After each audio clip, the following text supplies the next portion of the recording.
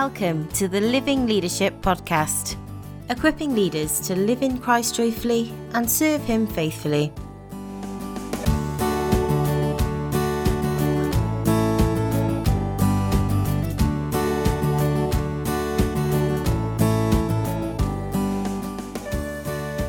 Hello and welcome to the Living Leadership Podcast. On this week's episode, we're sharing with you a talk from our archives. This talk was first given at 2012's Pastoral Refreshment Conference by Terry Virgo.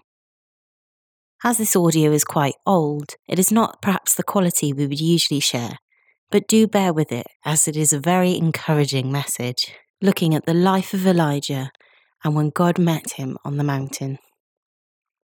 We hope you enjoy today's episode.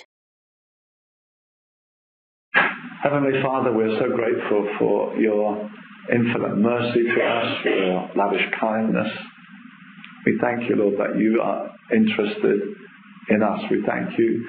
Your word says it matters to you about us. We thank you, so cast your care on him, for he cares for you. Lord, it's so wonderful. And Father, we come here to serve. We come here, Lord Jesus. We want to serve your flock. We feel, Lord Jesus, you've called us to that. And we come to be nourished ourselves, freshly fortified by your word and your spirit. So please come, Lord. Please help us, Father. We confess without you we're nothing. With you all things are possible. So we trust you, Lord Jesus, to meet our need because of your great love, Lord. So bless us with your word, we pray.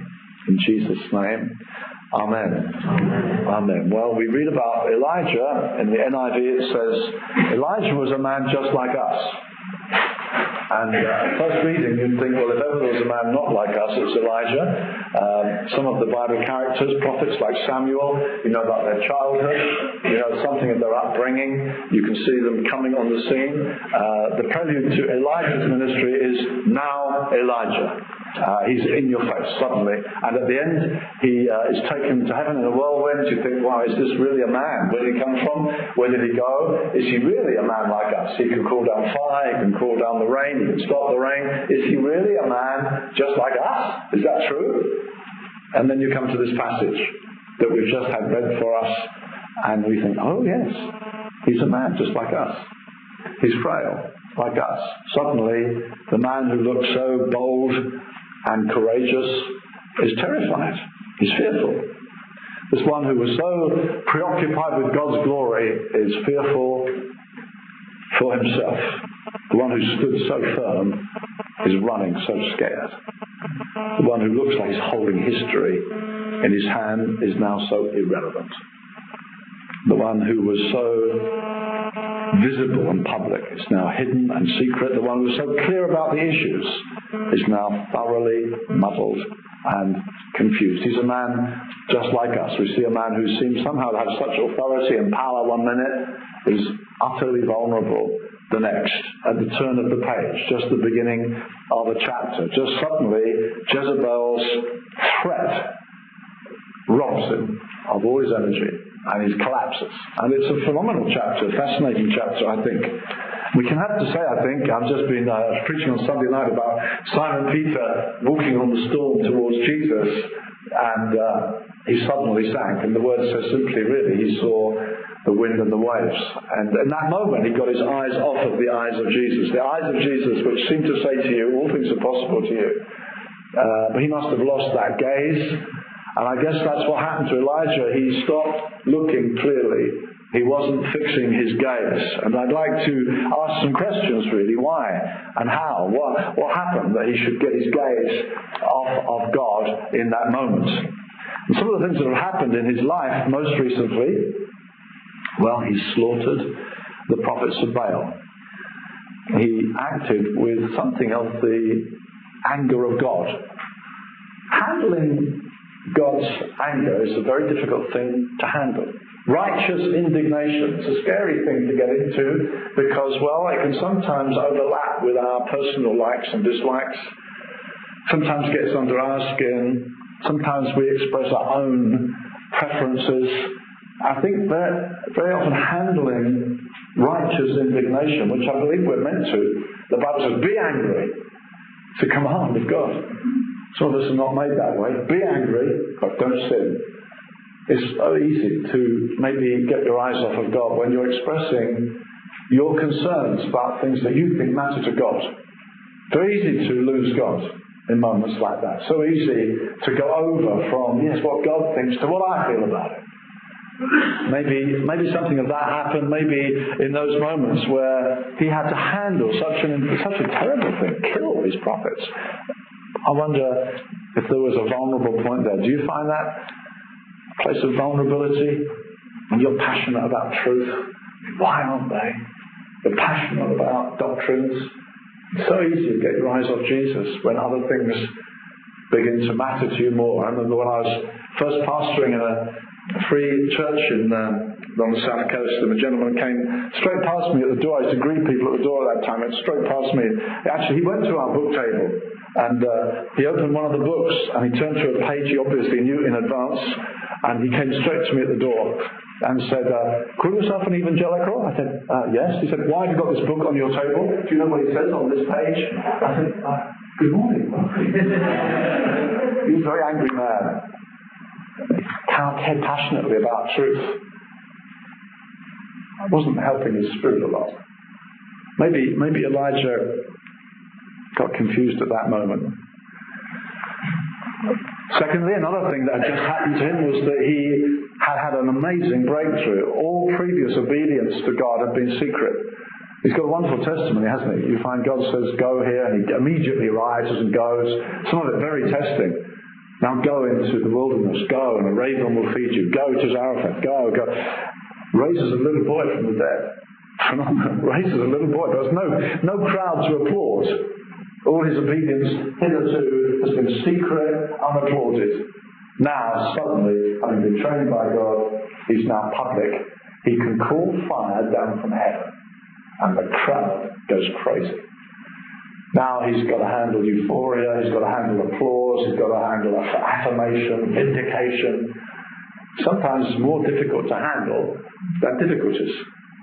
Sometimes easier to get your eyes off Jesus when everyone's saying, wow, you're impressive. You can call down fire? You can do that? Did you notice how those people were swayed by what you said? Man, you're impressive. That's hard to handle. Maybe that's where it's dangerous. You can get your eyes off Jesus.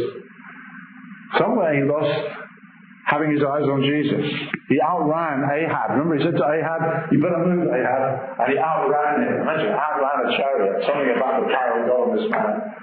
Maybe it got to him. Maybe he got his eyes off Jesus. Maybe it was simply the satanic barb of fear through Jezebel's word. We spoke last evening about fiery darts. There's fiery arrows that can burn. And Jezebel is totally unrepentant. We think this is the story. We tend to think of Elijah bringing revival. He's a revival name. You know, Elijah could make it rain. Actually, there's no repentance from the king or the queen. Although these prophets are slain, Jezebel's still very much in command. You think, wow, what was all that about? And suddenly this piercing, I'll kill you. You'll be as dead as they were. And suddenly fear just overwhelms him. Fear is so powerful, so terrifying. You forget everything you know sometimes when the arrow gets right through. You know all sorts of things. But when fear dominates, you can so lose the sight of Jesus. And here, maybe it was the fiery dart. You will be as dead tomorrow. Suddenly he's terrified. Maybe he's just emotionally drained. Maybe he's, to use a modern phrase, stressed out. He has been experiencing famine. He's watched the world, or his world, overwhelmed by famine. He said it won't rain till I say so. Been 3 years now, and he's watching animals die. He's watching agriculture fall to pieces. He's seeing all sorts of stress and strain. The woman he's living with, she's going to die.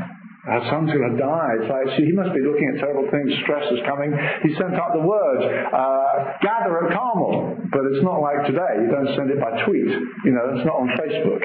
It takes a while for the word to get out there. It must have been a delay, prolonged delay, until the nation gathered at Carmel, some many thousands maybe. Maybe he's just exhausted. Just ran out of steam. You know, the euphoria, sometimes you think you're doing fine, but it's just euphoria. It's just excitement about the program, rather than getting strength from Jesus. Euphoria can carry you. You can get exhausted while things are still happening, and he just doesn't have anything left.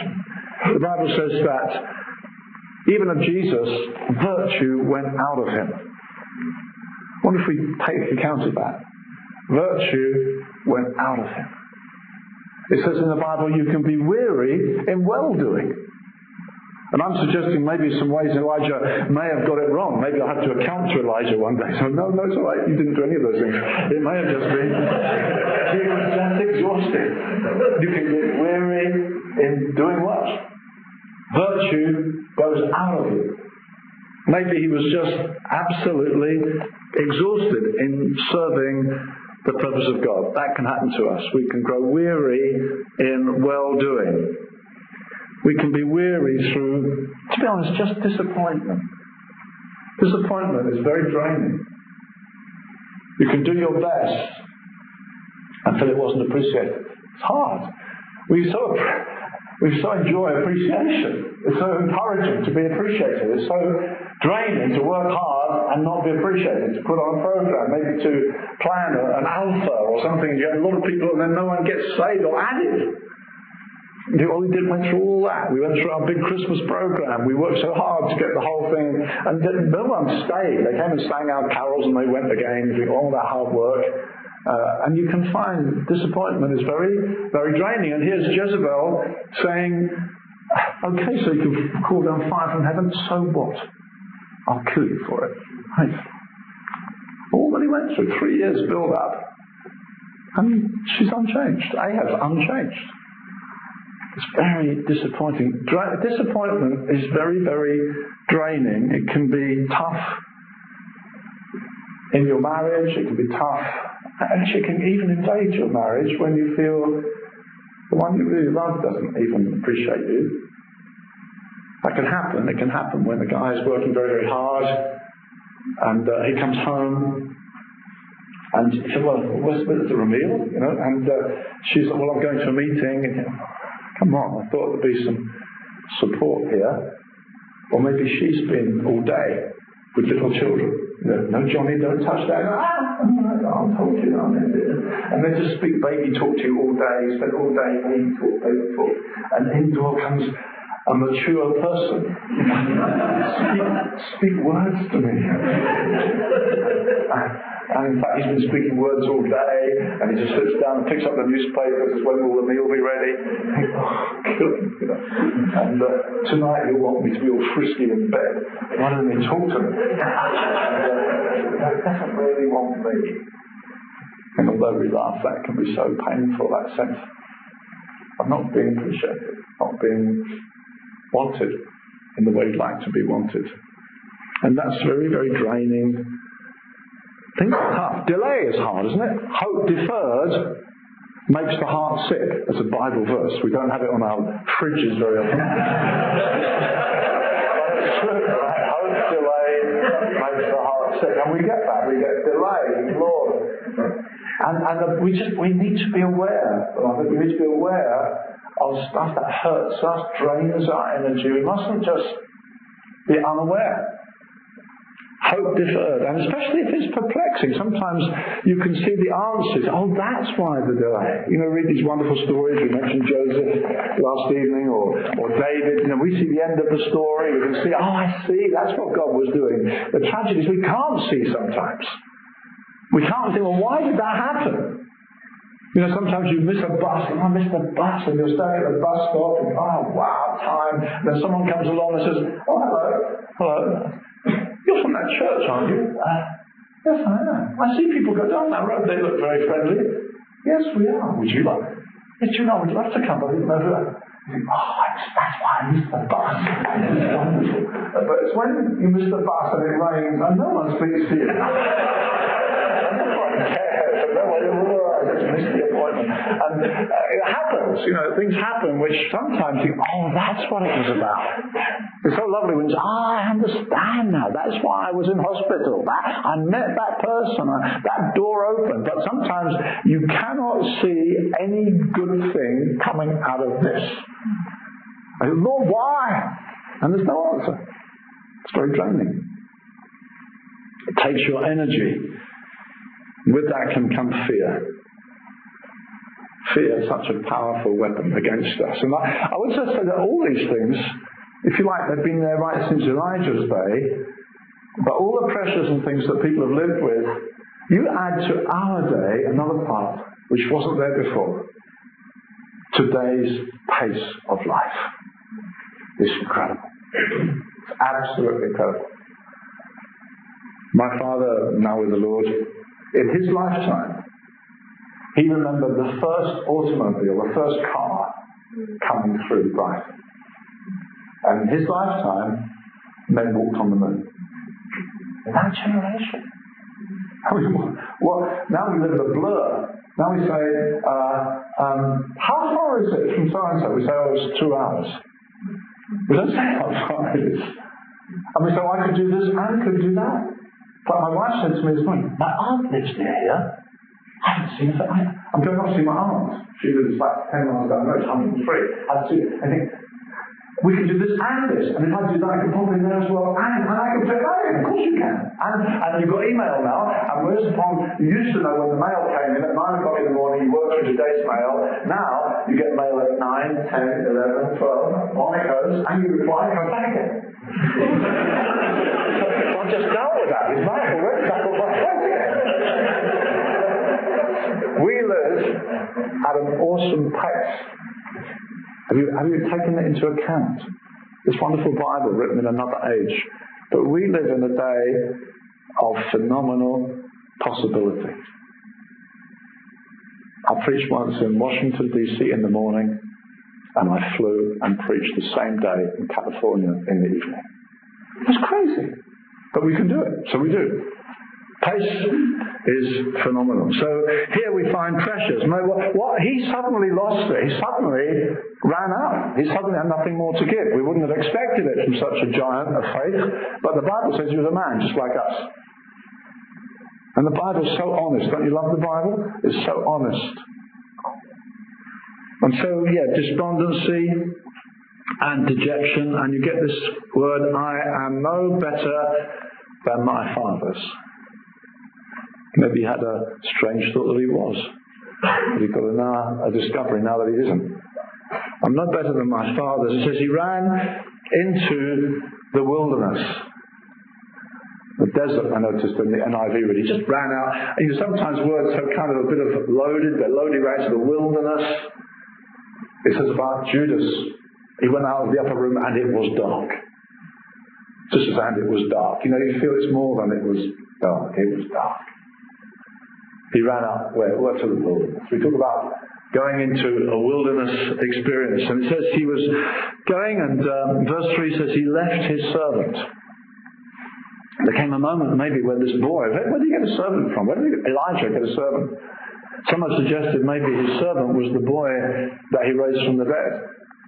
Maybe he was the servant. Maybe he was the one who said, can I come with you? Maybe he took him as a servant. And maybe, yes, Elijah, my hero. My amazing hero.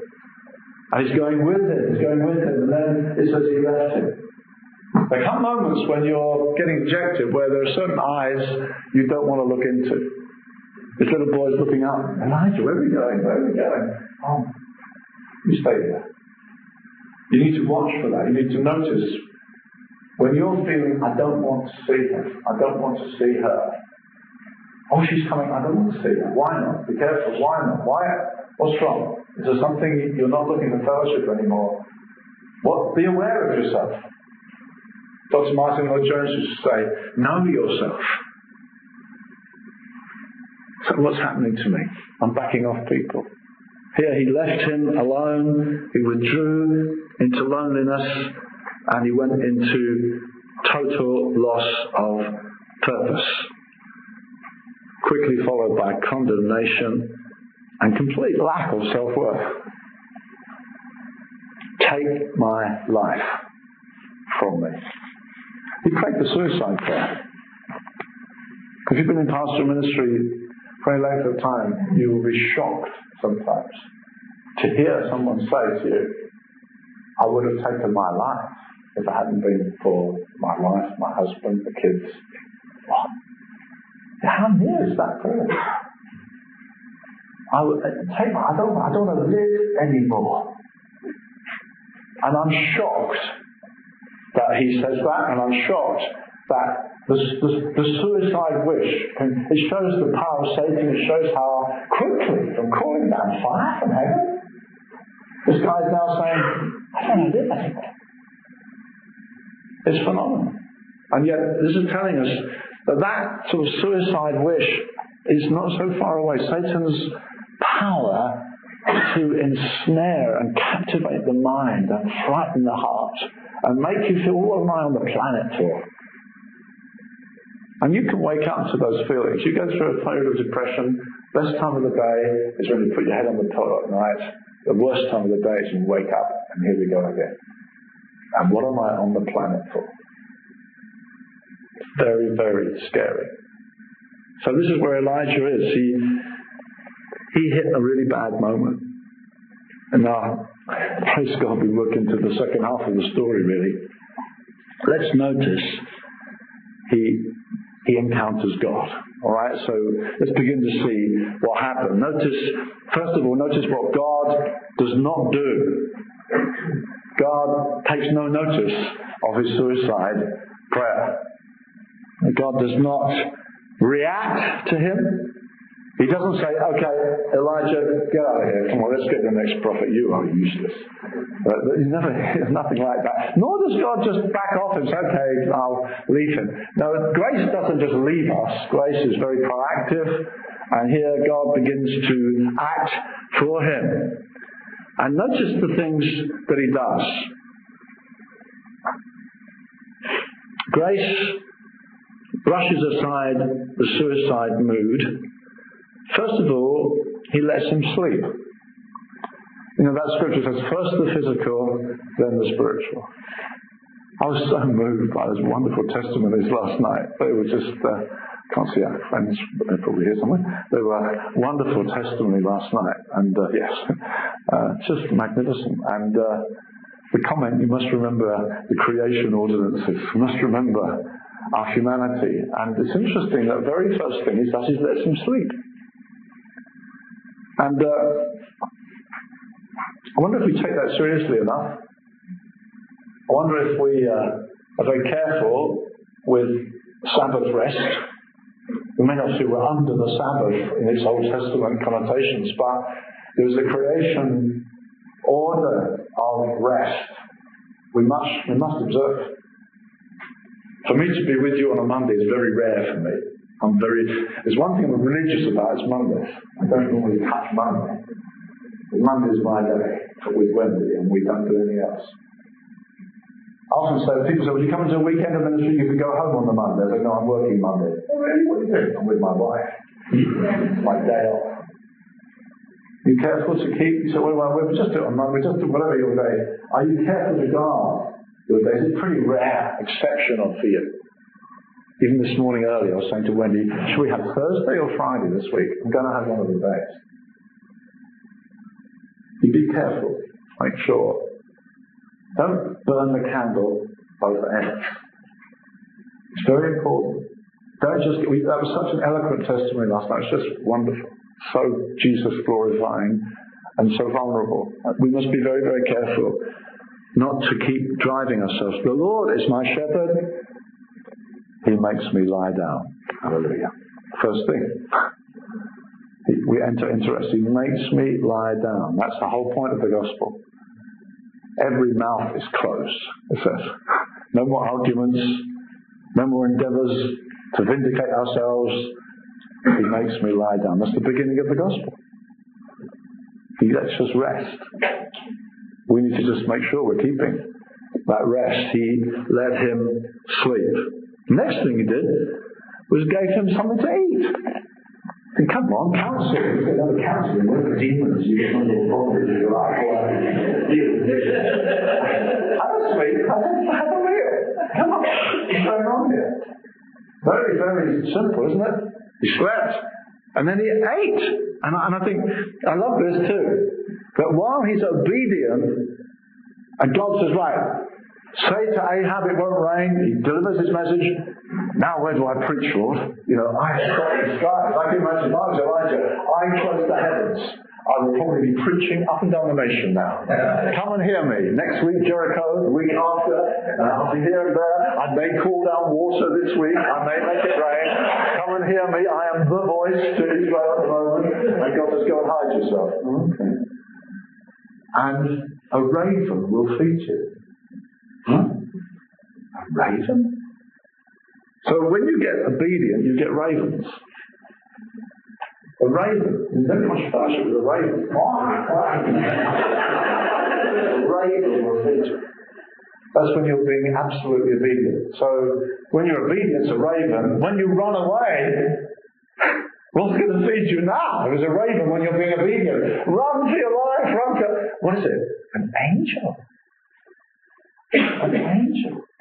It's fantastic. To me, this is what grace is all about. That when you're running away, an angel comes and prepares food. Supernatural meal. Angel cake. You get supernatural food that it's just come down out of heaven. And you think, well, I'm useless. I'm a waste of space on the planet. And an angel comes to me. Haven't you found? I found that over decades. Jesus takes my breath away. He is so gracious. He amazes me. He amazes me. And here you find that an angel feeds him.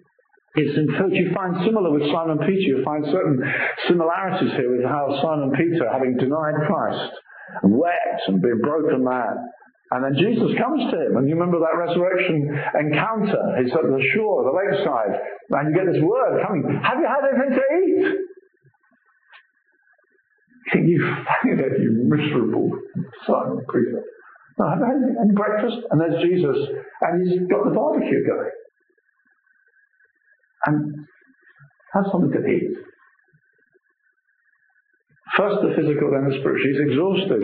Now, we just must not think we're supernatural creatures. Sleep, eat, and then actually lets him run. Give him space. Eat. You've got 40 days. 40 days to wait. He hasn't been told to go anywhere. Just give him space. Let him run. Space, not heavy counselling, give him space.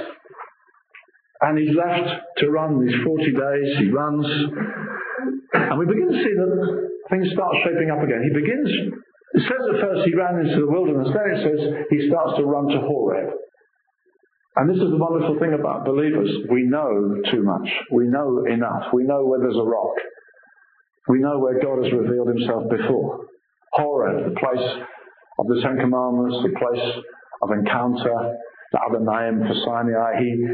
He goes to things where I know there's a God. I know God has revealed himself. I'm running back to God's place of revelation. And we know too much. It's great, isn't it? Even when you're low, you know too much.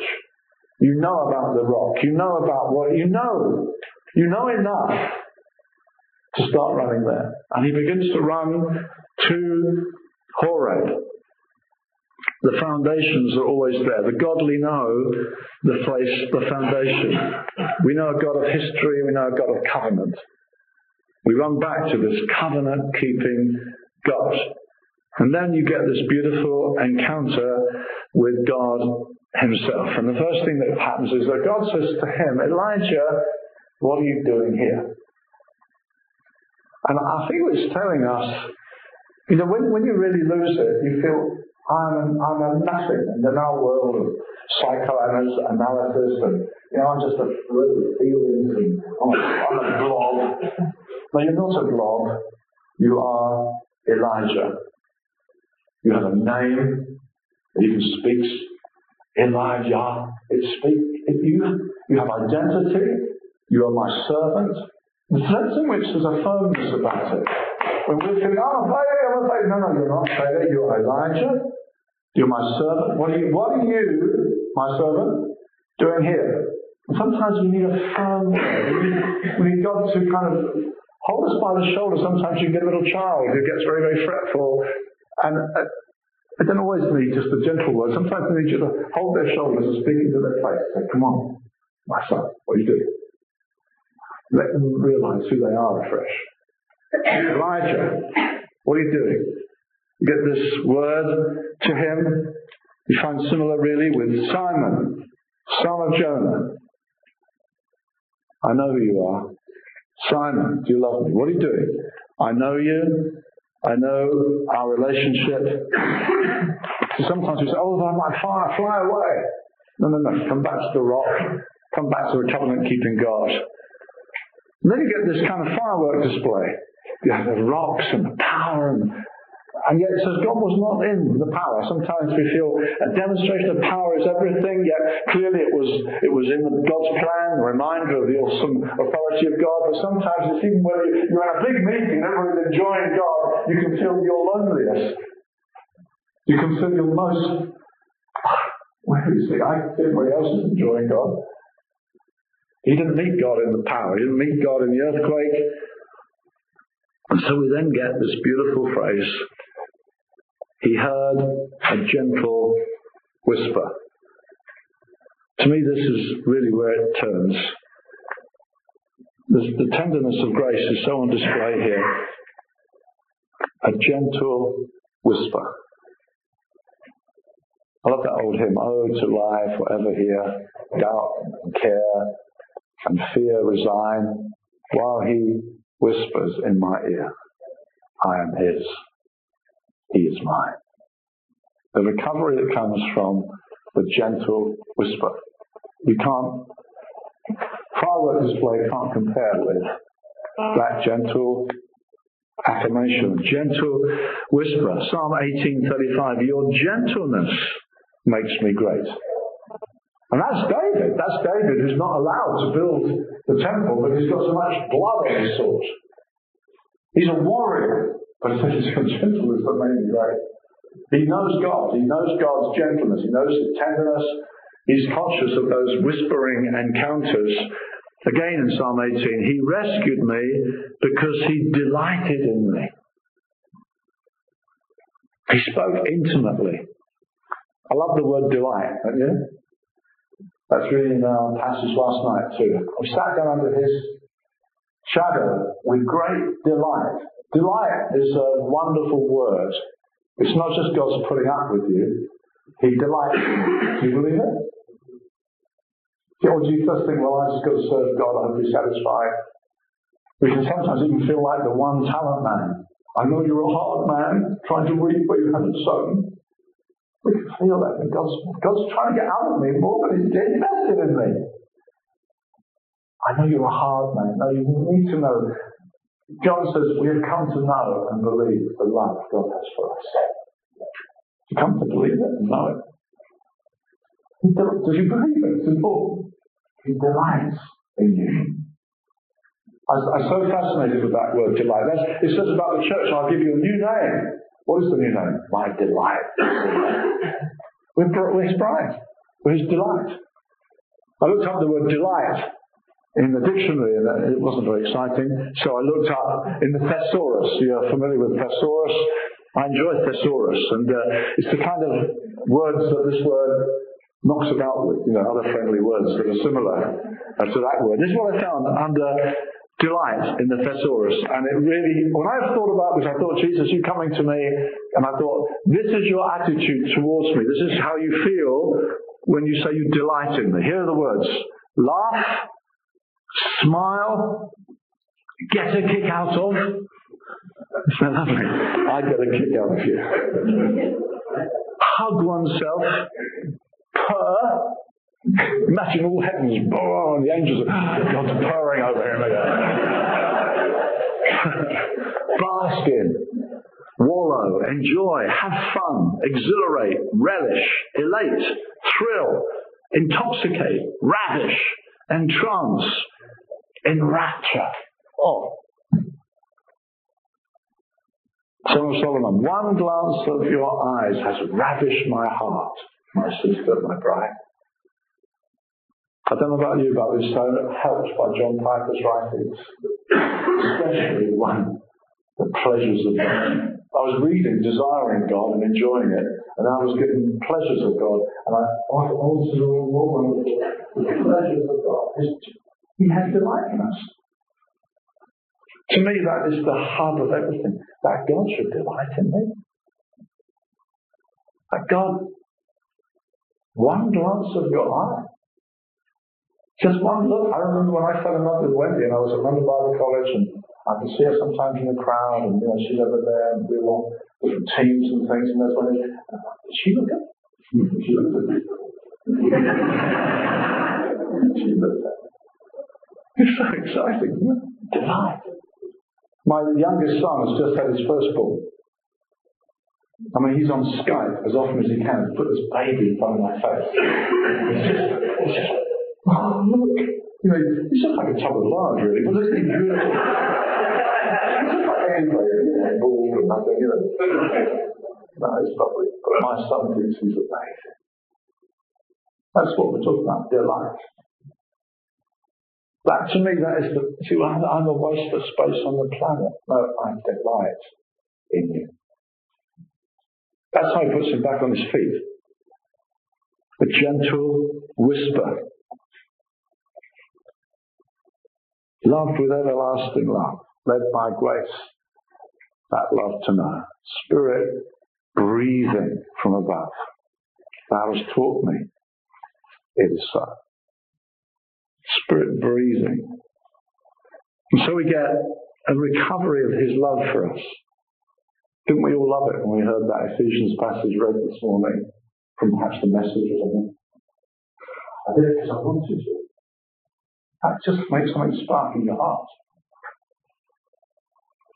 And then last of all, reinstatement and new commission. This is total recovery. Return on your way. And the phrase that I noticed, it says, when you have arrived. He's not saying, okay, Elijah, we're back, run along. No, it's not run along, there's commissioning. It's the same as Simon Peter. Okay, you're a failure, but, no, you are reinstated.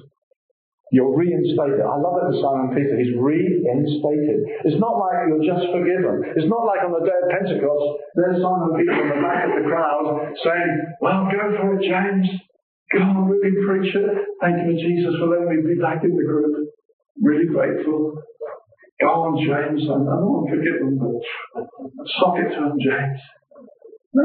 That's Peter, Simon Peter. Simon standing with the 11. Well, Simon, you wreck. Yes, the wreck. The one whose public denial is there for us all to read about. See, Jesus really knows how to forgive. He really knows how to reinstate. Simon, standing with the 11. Preachers. He's completely reinstated. That's the wonder of the grace of God. That's the wonder of his ability to restore. He restores my soul. Psalm 23 makes me lie down. Praise him. He restores my soul. What a thing to say about God. Why? Because my soul needs restoring from time to time.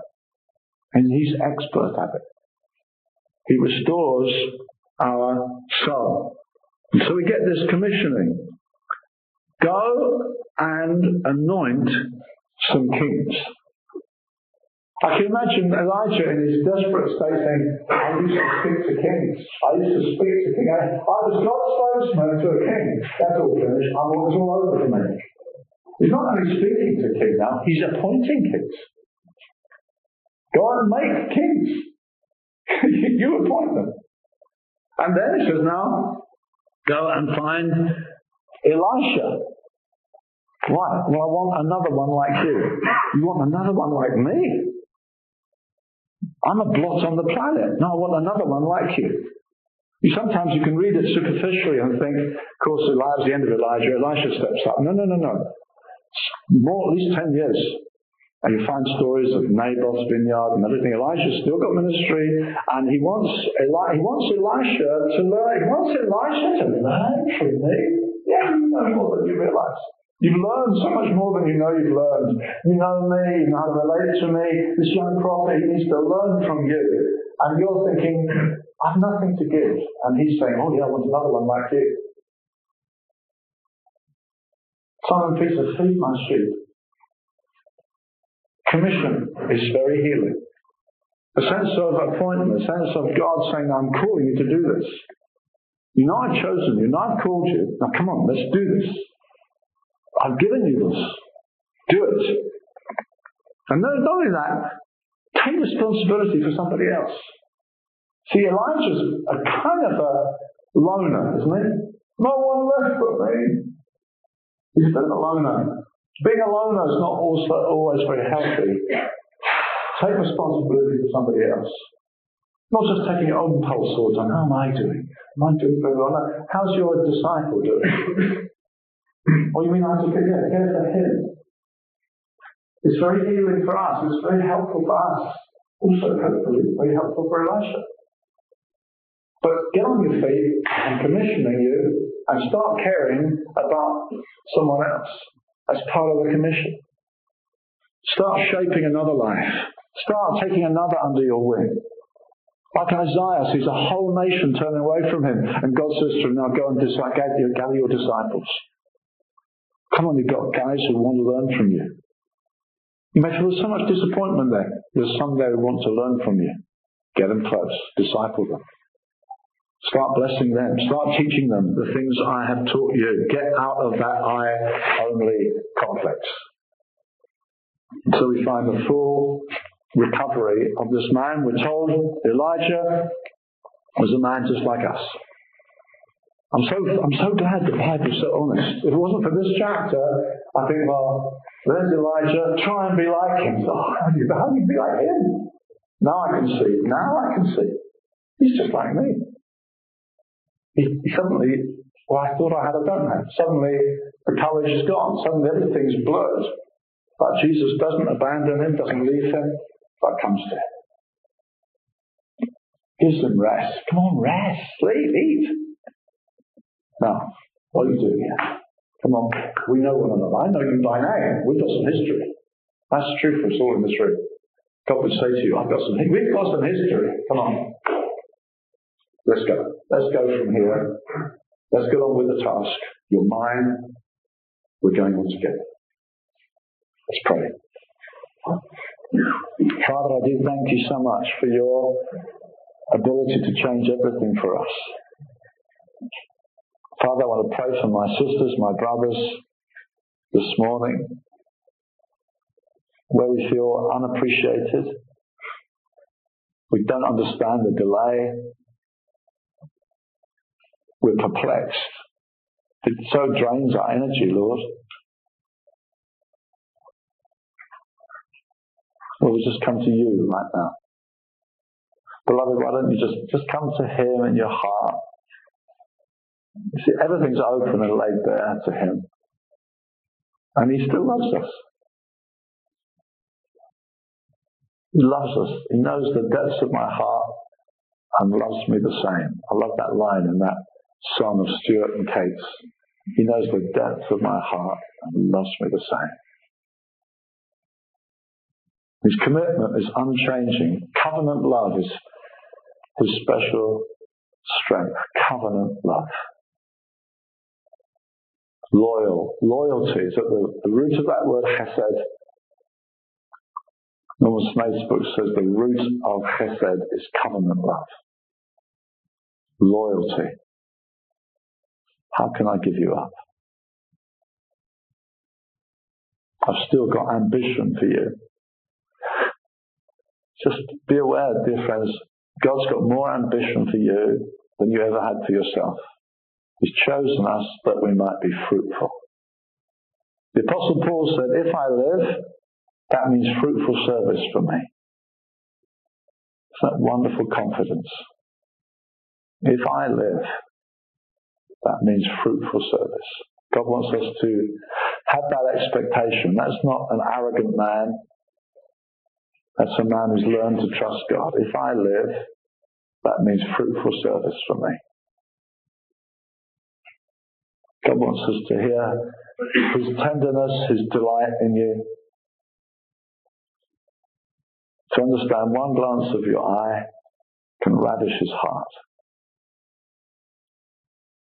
His gentle whisper, he delivered me because he delighted in me. That's what David complained. His gentleness made me great. Lord, I thank you for your gentleness. I thank you for parents in this room who know what it is to pick up a child that's got bewildered. Sometimes to speak quite straight to him. Also to speak with such gentleness, such reaffirming love. And Father, I do pray we may more and more get to know you and represent you well to those we serve. We may feed the flock of God.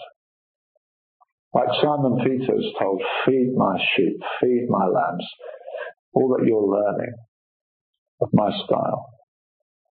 I pray, Father, not only for every preacher in this room, I pray for those who hear that preaching, that your grace might penetrate the church, your tender mercies, your loving ways, that we, the flock of God, in an unloving world, may look loved and secure and safe, reaching out hands to those who are in peril.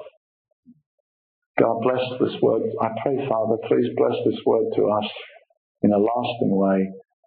Feed and shape us for your great glory. In Jesus' name, amen. Amen. Thank you for listening to the Living Leadership Podcast. We hope what you've heard today spurs you on in your walk with the Lord. If you're encouraged by today's episode, consider sharing it with a friend or colleague, or leaving us a review on your podcast app of choice to help others find us. If you'd like to engage further with us on anything we've discussed today, we'd love to hear from you. You can find us on any major social media application at Living Leaders, or you can visit our website www.livingleadership.org, where you'll find even more support and resources to help you live in Christ joyfully and serve him faithfully. Blessings.